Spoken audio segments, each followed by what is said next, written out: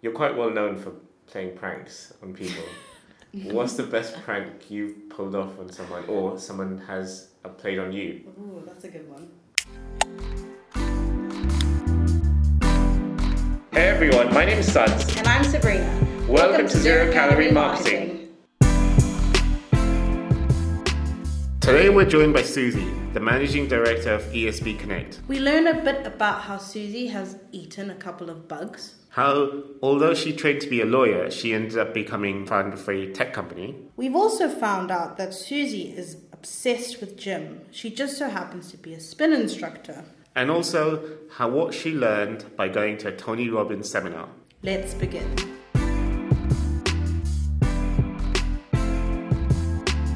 The idea is to talk with digital marketing folks and really get an understanding of how they see the world of digital, and also get to know you, your company, and what motivates you to do what you do. So joined today on our inaugural Zero Calorie Marketing podcast is Sabrina Jewell, who's our Marketing exec. and Suzanna Chaplin, Our guest. yeah. Who is we're going to get to that. And also Dexter, the Dachshund. Oh, yes, Dexter's here. He's now passed out. Oh. So, if there's any strange noises in the background, it's Dexter just playing with his toy. Okay, So firstly, go for it. let's start with some personal questions just to get a feel of who you are and what you're all about. So, who is Susie Chaplin and what do you do? What do I do? Well, I'm a spammer. No, not really. So we do customer acquisition for brands, predominantly through email marketing. So not CRM, so not customer retention. We basically have a large database of consumer emails, and we work with consumer brands and businesses to acquire them new customers through email marketing. Sure. Yep. So you studied law at university. How did you end up working in digital marketing? Interestingly enough, so I always wanted to be a barrister. That was from quite a young age. Was like, okay, right, I'm going to go into law, be a criminal lawyer, do defence law. Interestingly enough, so did lots and lots of pupilages, and was like, okay, this is what I'm going to do. Then finished university and had a master's in international law at LSC, I think it was. And then when I came out to uni, decided to take a gap year and go travelling with two of my friends. And in between going travelling, worked with my dad for a year in his performance agency to save up. And that was in the digital world, and I was like, oh, this is quite a fun industry, like there's a lot going on. And it was when the affiliate industry had just started, so like voucher codes had just come big, so it was a really young industry. Like everyone in the industry was probably like no older than like 26, 27, so there was a lot of boozing. It was also like every single week was like events, like going out. So it was a really, really fun industry. So worked in that for a year, then went travelling for 6 months with two of my friends. And I was like, getting back from travelling, had earned quite well, made quite a good name for myself in that industry. And then coming back from travelling, I was like, right, go back and do my master's. And I was like, okay, so it's like 20 grand minimum of debt I'm going to go back into. Actually, did I go back into this quite interesting, fun career that I know a lot of people in it, have got a good base of contacts now, and quite enjoy it, or do I go and make more debt? And I kind of felt like I could always go back into law if I wanted to. I already had the law degree. I had like the ability to defer my master's for another year, so I decided to defer my master's, and then I just ended up going back into digital and then staying in digital, and that's how I ended up here. So Well, one of the questions is, would you ever go back into like law? That was one of the questions, Yeah. like in terms of if you could do something else apart from running USB, what would it be? But I guess that segues into. Would I ever go back into law? This is a tough one. If I ever, ultimately, like weirdly, I actually, from the age of like 14 upwards, I worked in a care home. So I worked as a carer up until about 21, 22. I always did care work part-time. And I've always wanted to run my own care home. That's my ultimate dream, to have a care home. So that would be where I would like to end up. Would I ever go into law? The one thing that's always put me off about law, I hate to say it in case any of your listeners are legal, is kind of some of the arrogancy surrounding it, and I don't think it always necessarily sits well with the kind of person I am. But then I do like to argue, and if people know me well, it does sit with the kind of person I am, argumentative, like to be right. So whether I would, maybe there is a possibility. I think if I was to go back into it, it would always be on like criminal law, family law, medical law, that kind of side. I understand you're also a spin instructor on weekends. Yeah. Can you tell us a bit more about that? So I did my personal training qualification this year, just because I do a lot in the gym, and I thought it would be great to find out a bit more about the science behind it. And then I also quite like coaching people, so I started taking classes on the side, and weirdly enough, I didn't find actually coaching the boot camps as interesting as I thought I would, but I've really enjoyed doing the spin classes. Because it's a bit more like, because you're actually taking the classes, you've got to program the music with it. It's quite fun, like doing the music with it. So yeah, on a Sunday I torture people with like it. Fun. So yeah, it is good fun. You know, a lot of our listeners are most likely in the digital world, so I mean, including myself, I hardly ever do anything outside of the computer. So do you think that somehow sort of motivated you to do something physical where you're actually doing something practical? And yeah, because it's just so different. It's so nice to go out of being like looking at a screen and then actually to move into like a different space of like not having to look at screen, like putting on, I don't like putting on earphones and like programming something that isn't like looking at a screen. Is just such a nice, like, it just feels really nice to do something like completely different.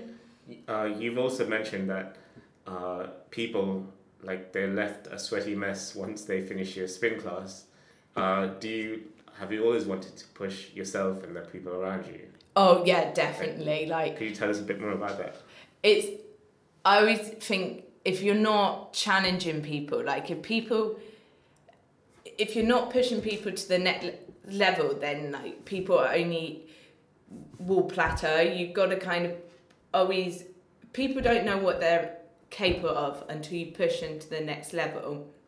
And so we will always go into a comfort zone, and you've got to kind of prod people to get them out of the comfort zone and find out what they're capable of. And I always like say that to people in the spin class, you can always pull yourself back a bit, but your body doesn't know what it's capable of until you get to the next bit.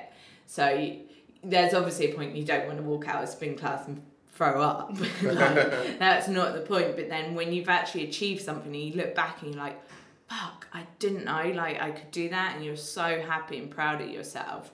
And like, it's that kind of grit, you've got to get through it and get to that next point and realise like you can achieve that.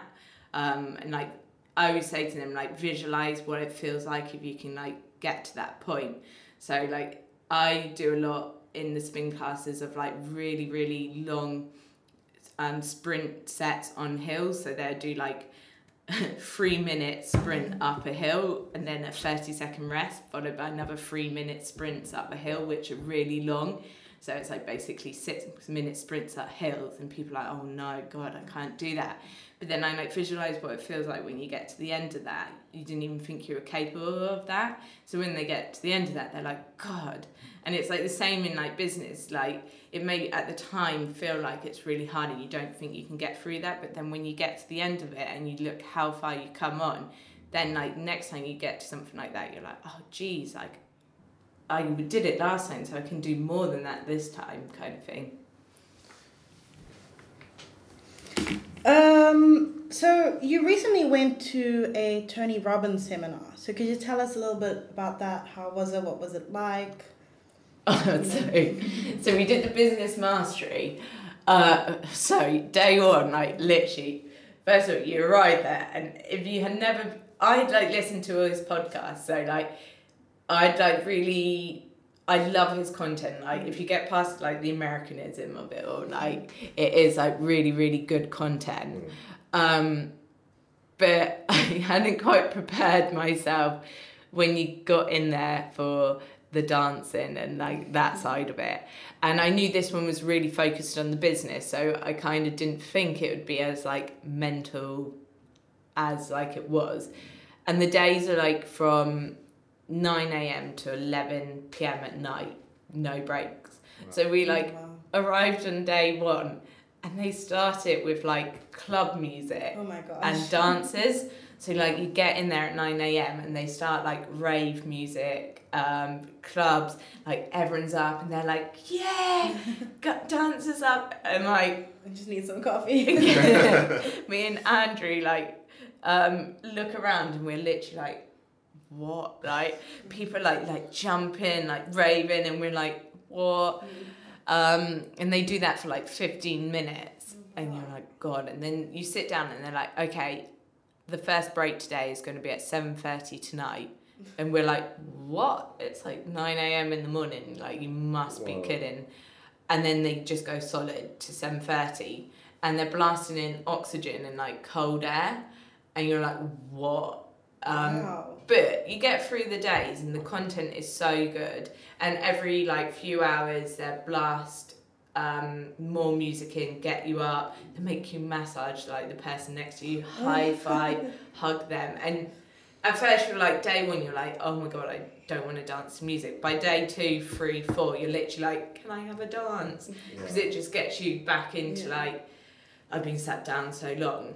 But it's like really, really good content, and they just make you really think about your business in detail, like go through all your numbers, like, and it's really simple stuff, but they just simplify everything, really make you look at your numbers, every section of it,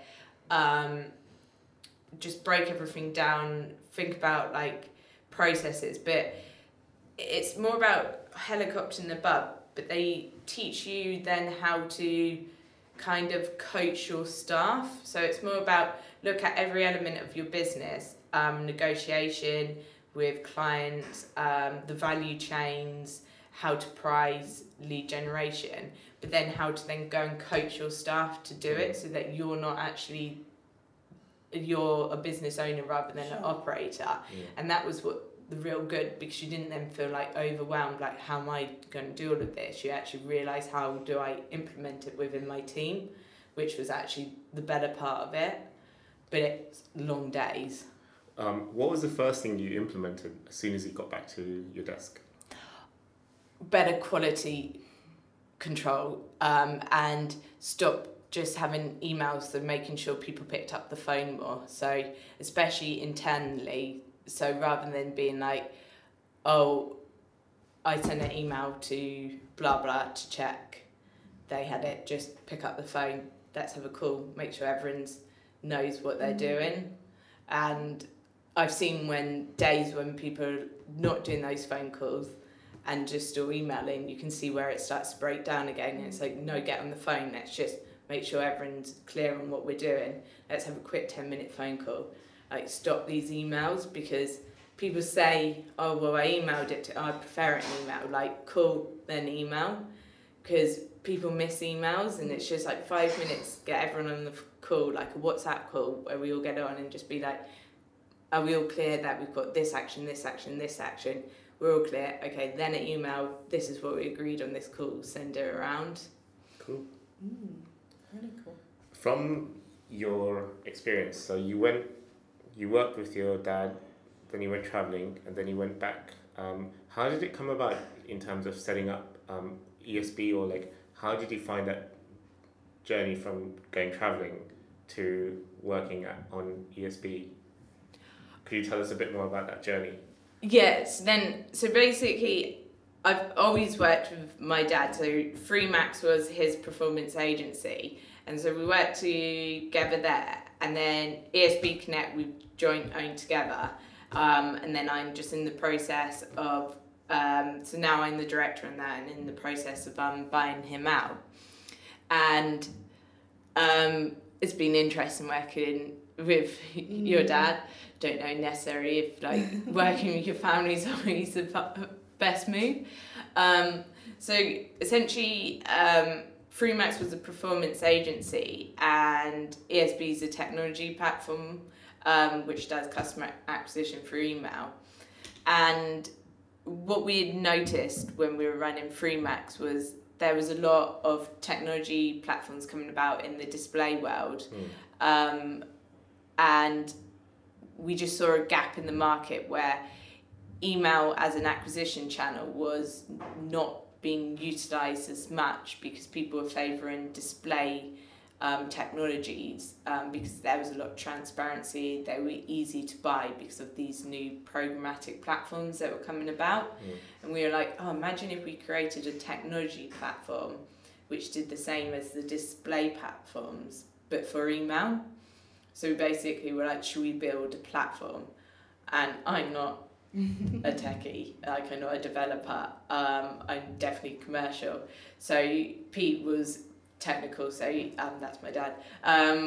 So he did the technical side, I did the commercial side, and that's how ESB came about. So that's basically the start of it. And then through the lifetime of ESB, we've realised that email as an ID was actually the more powerful part. And that's where we've realised the value more, the kind of programmatic email platform, which most of our business at the moment actually comes from that side, but actually email as an ID going forward we think will be the bigger part of the platform. Okay. You can tell us a little bit more about ESB in detail if you want, and then we can go on to things like what clients do you work with? Yes. What does ESB do? Cool. So what does ESB do? So essentially we have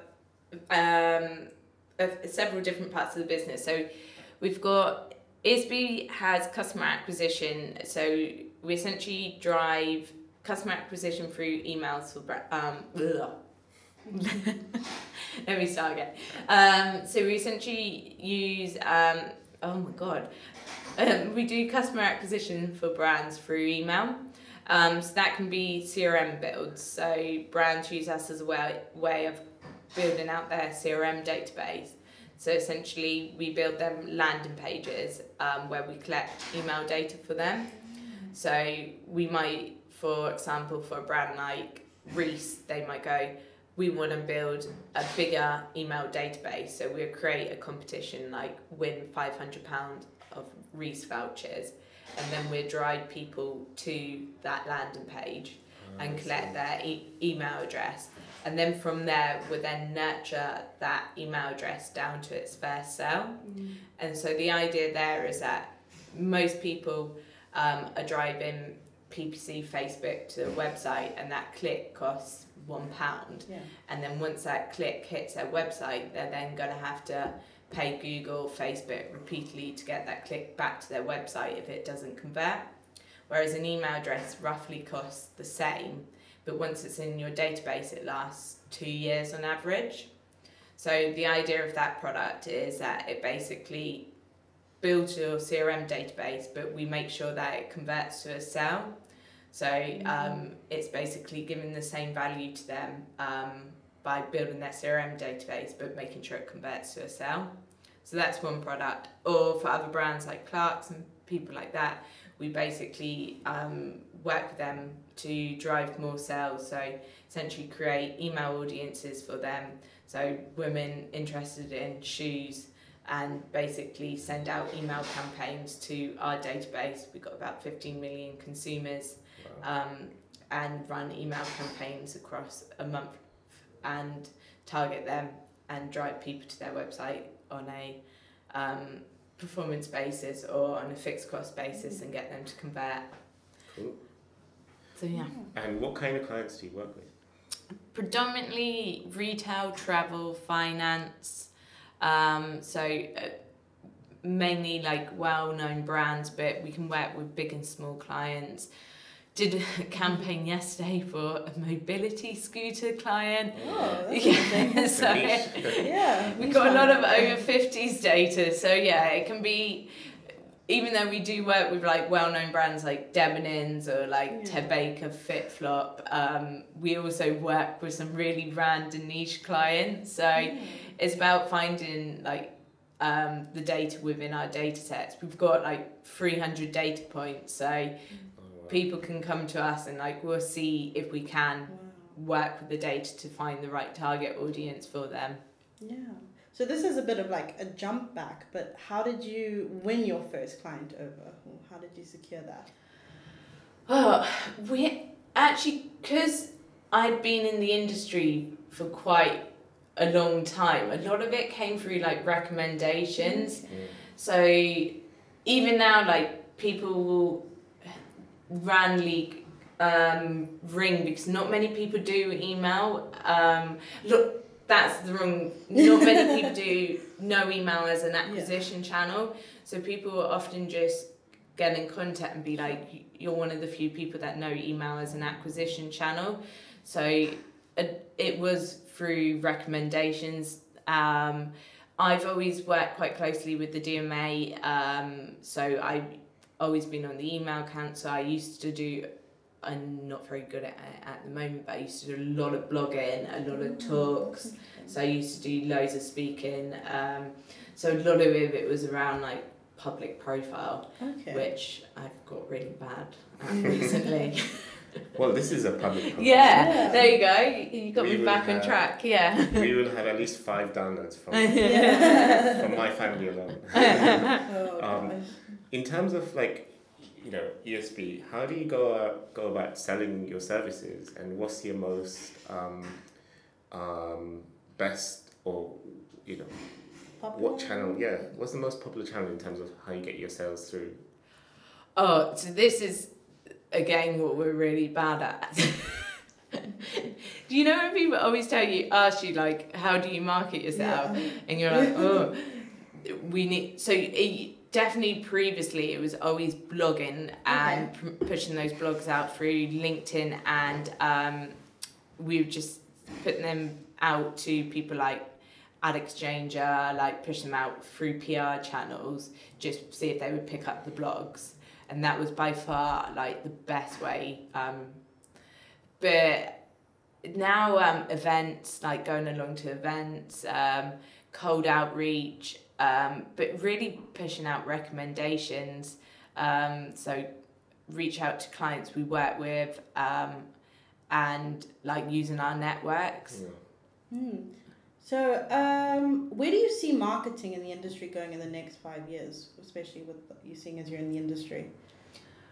Oh, so definitely more personalised. So we've just integrated in a solution where basically we can do one-to-one marketing across all channels. So rather than just using email, you could go, okay, I want a CPA target over here, so a cost per acquisition target of £50, and I don't care what channel I use, but I only want to hit that person like 5 times across all those channels.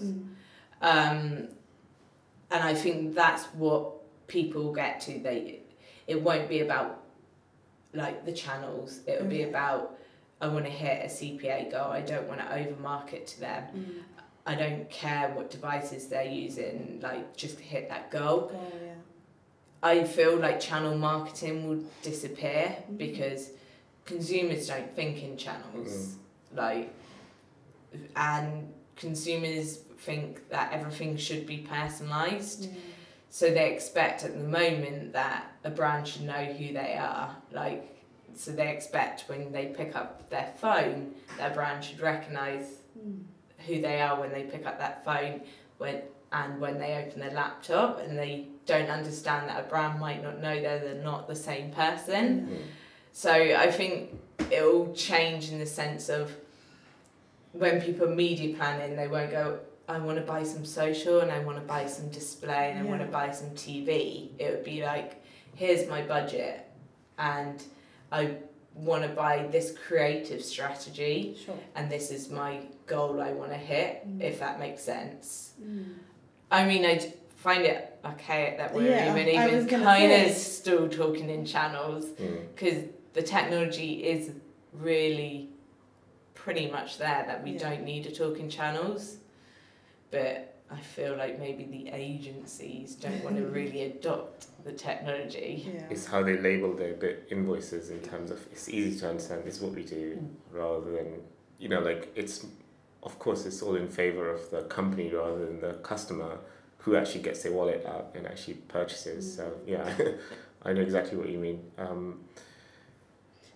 So other than that, how do you yourself keep up with changes in the field?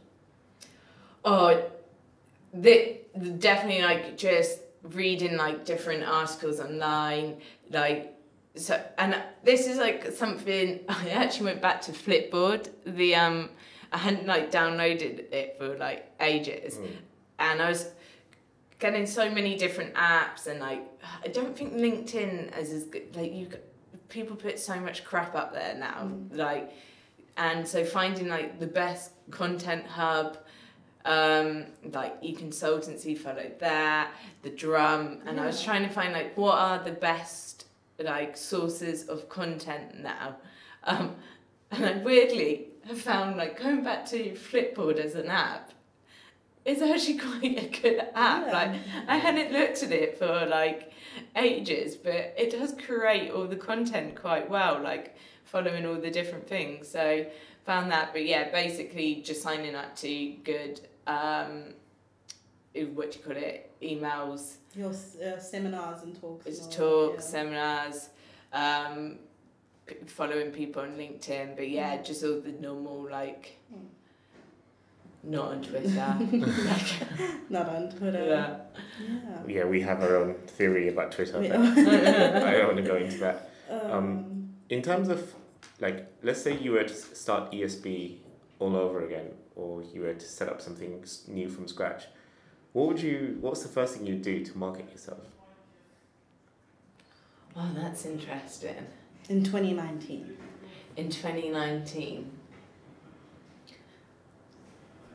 First thing to do to market yourself in 2019. I think I would set up a really, really good conference and networking event. Because I don't think there's, especially in the marketing industry though, it's crying out for a really, really good networking event with good content.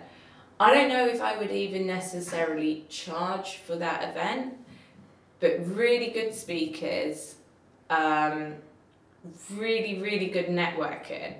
Because there used to be so many good networking events. If you went back into the industry 5-6 years ago, and I don't think there is there was maybe festival marketing was quite good, but even now I don't know how good that one is.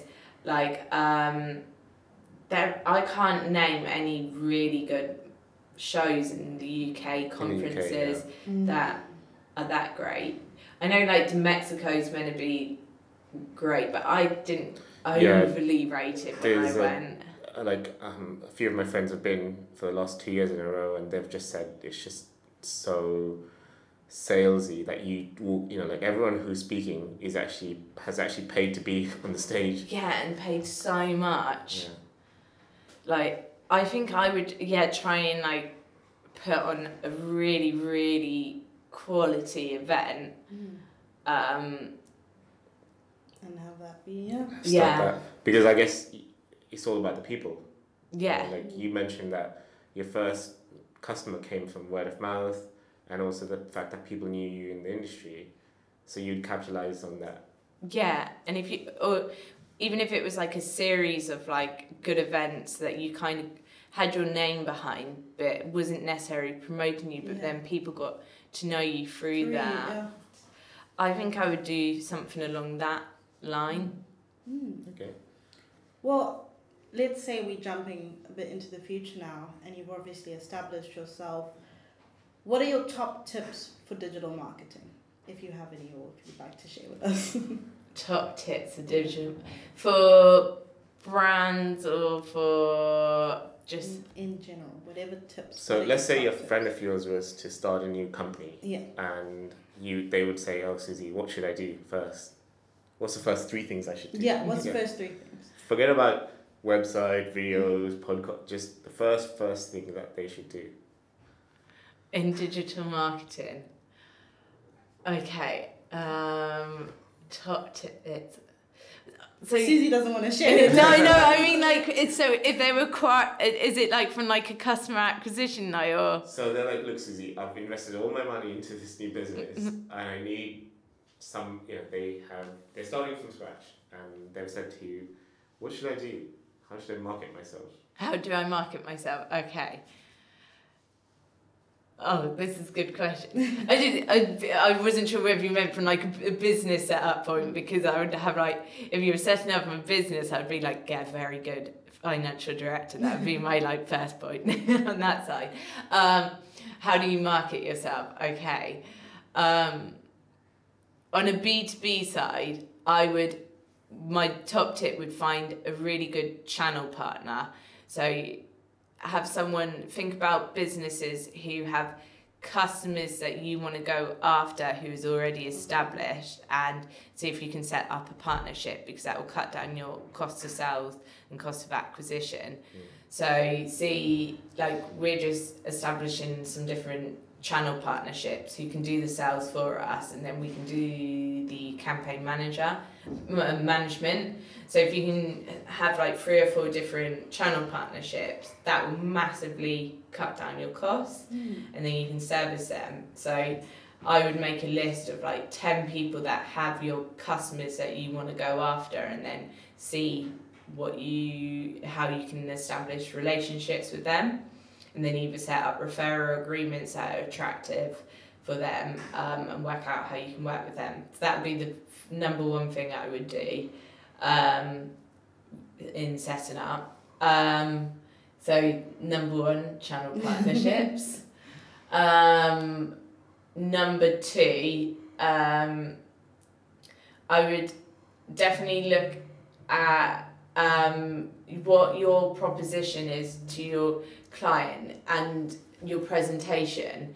And I'm not a massive, when people are asking like for decks and like, you have to have a deck, don't get me wrong, but when people like send me over your media pack, I always think if people are asking for your media pack like before having a meeting, it's normally a little bit of a brush off, like get a meeting. Like if someone's asking for your media pack before your meeting, they're not really that interested, get your face to face. But then when you're presenting your media pack, just make sure it's not your features and benefits, like what problem are you solving for them, and like look at like the whole like challenger sell. So have a think in your presentation, like really like what is it that's unique about your proposition, and really what's different about you in the market, what real problem are you solving that someone else isn't. So if you're in a competitive market, think about something really different about your product that they'll be like, oh crap, or a real problem that they maybe haven't even realised they have, that you bring to their attention, and that they're suddenly like, oh my god, like unless we have your product, like shit, we're like fucked without it, kind of thing. Nice. Third thing, get a really slick sales process. Make sure, like, don't set goals, set measurements, and make sure you're really on your measurements. Like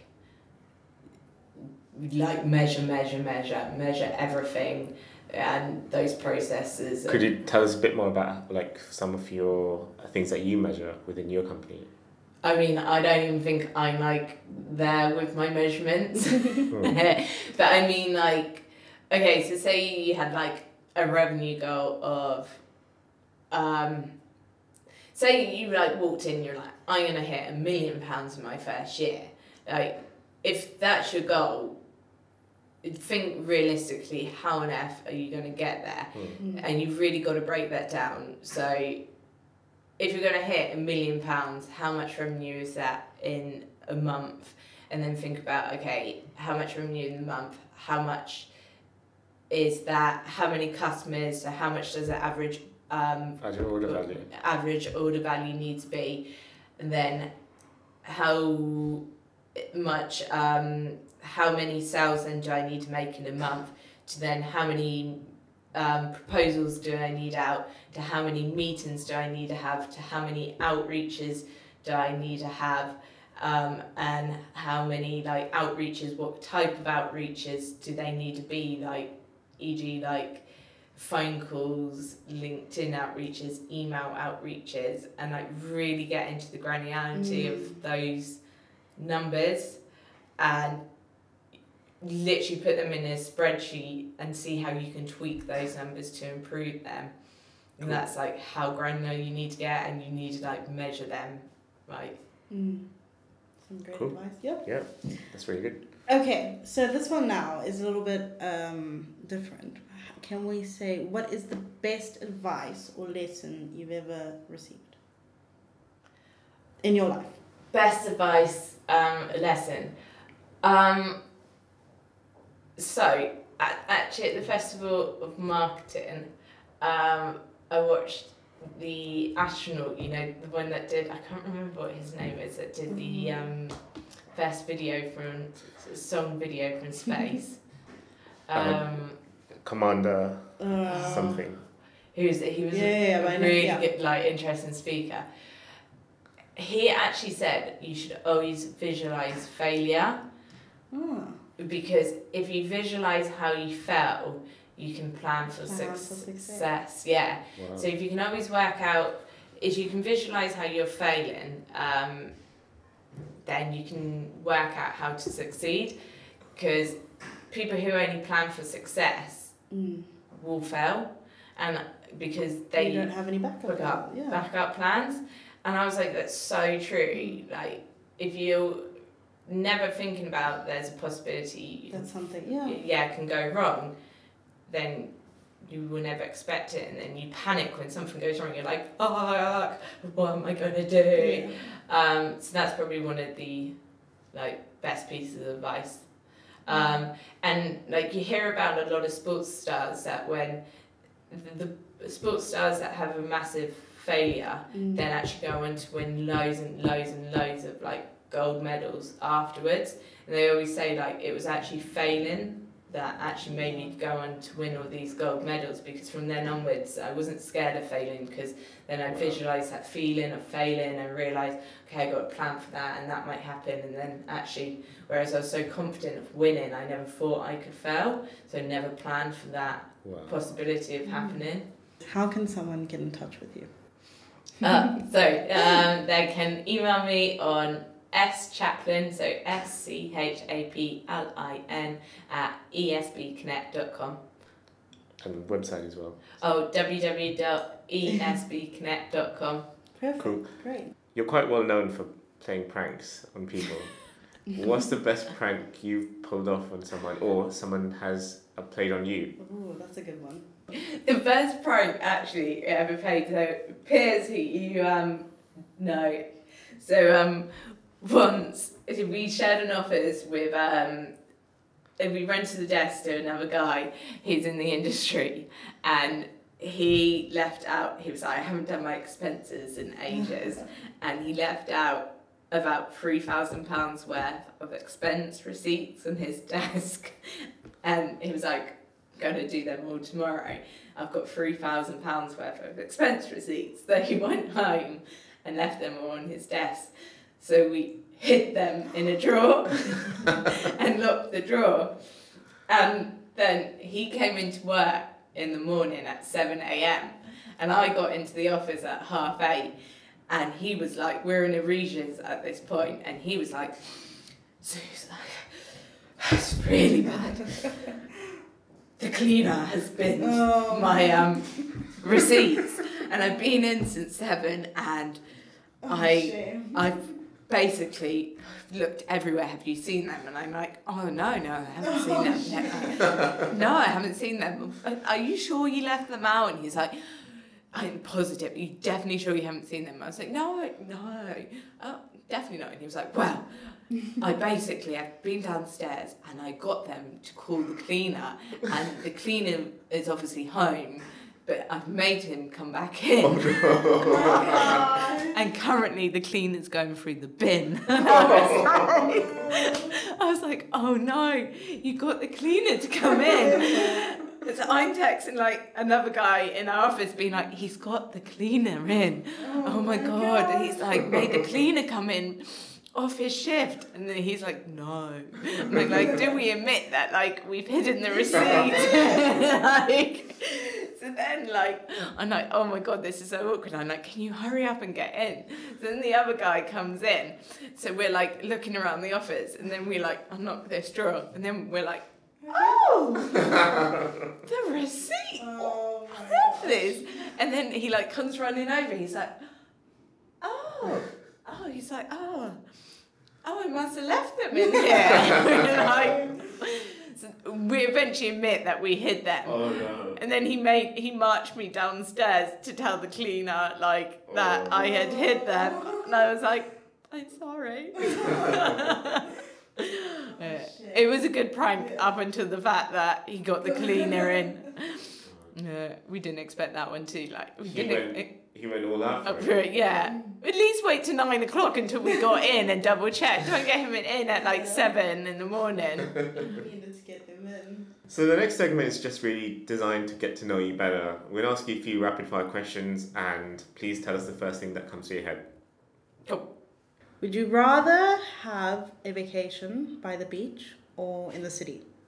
By the beach. Okay, that's a good one. Card or cash? Card. Summer or winter? Summer. Morning, noon, evening? Morning. Pepsi or Coke? Pepsi. Really? Okay. Fair enough. Actually, I probably would pick a Coke up, but I actually do think Pepsi tastes better. Okay, that's alright, that's fine. What's your favourite TV show of all time? Sex and the City, probably. That's a good one, yeah. Classic. Which Friends character would you be? Rachel. Yeah, I think we all... Favourite movie? Oh. That's quite a hard one. Yeah. Okay, we can come back to that one if you want to think about it. Who would you play in a film? Who would play you? Yeah, who would play you in a film? Sorry. Oh, who would play me in a film?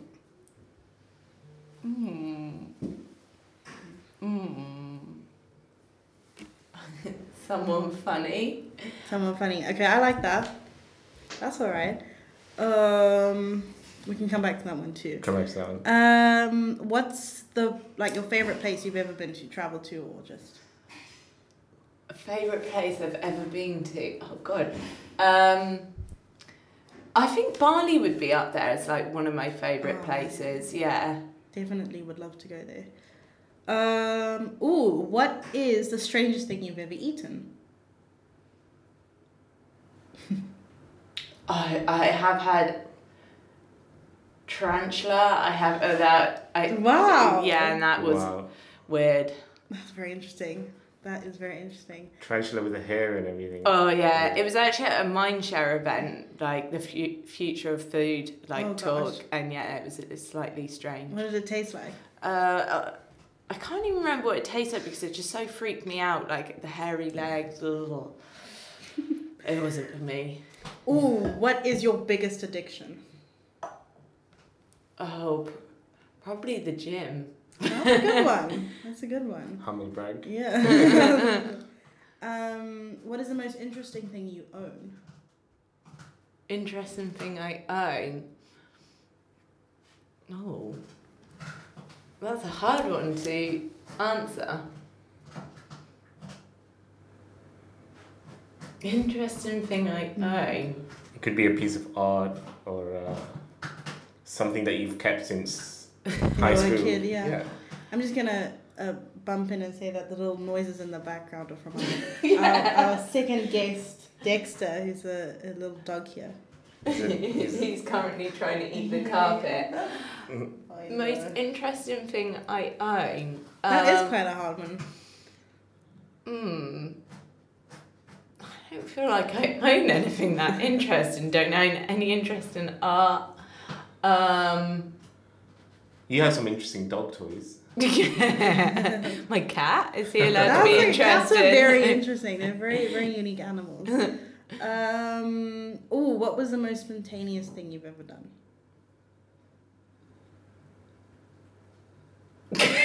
This podcast. Yeah, I feel like I've done some really spontaneous. In Vietnam, actually, we once just met some people in the bar where we were travelling, and then randomly they were going on a motorbike tour off the back of that Top Gear. When Top Gear did that thing across. And we then went and bought motorbike helmets and then rode with them, nearly rode with them. We went and got motorbike helmets, and then the next morning we're like, hi, we're doing this with you. And then we all realised that was probably a really stupid idea, that we met drunk in the bar and then decided against it. Again. That's No. all right. Interesting story. Okay, it's a bit odd. What's your favourite cheese, if you have one? Oh, I do love cheese. Oh, what would be... Mozzarella would have to be up there as one of the best. But then It's a good melting cheese. Yeah, and a good goat's cheese. Mm. But anything with truffle in, I like a good truffle through the middle. That's very good. Yep, I think that's one. Okay, in one sentence, how would you sum up the internet? In one sentence, how would you sum up the internet? Endless possibilities. That is very true. I'd say just shopping, online shopping. What is your spirit animal? A dolphin. That's quite nice, yeah. Dolphins, the smartest animals in the ocean, aren't they? I think. Them and octopuses. Octopuses. Octopus, yeah. Is that the I don't know. I think social, like to travel. Yeah. Okay, this is a bit weird. This should be the last question. Yeah. Okay. Would you rather have no teeth or no fingernails? Oh, definitely no fingernails. Would you though? Okay. But I mean, if you think about it, you can always get dentures. Yeah, but you can... Get your fake nails. Yeah. And then also, you could just paint your nail beds, but your teeth... your teeth. I suppose Exactly. so. Teeth has multiple uses. Yeah, you could live without fingernails. Yeah, I suppose you could. I mean, suppose you could. Ammo upstairs, no toenails. She doesn't know that. Oh, right. Yeah, so thank you very much, Susie, for joining us in this podcast. It was a great chat. Yeah, And thanks for having me. Get to know you and your company better. We wish you all the best, and hopefully lots of people will be listening and getting in contact with you. Amazing. Thanks, guys. Take care. Bye. Cheers. Bye. And that's a wrap. Be sure to check out some of our other episodes. Thanks for listening.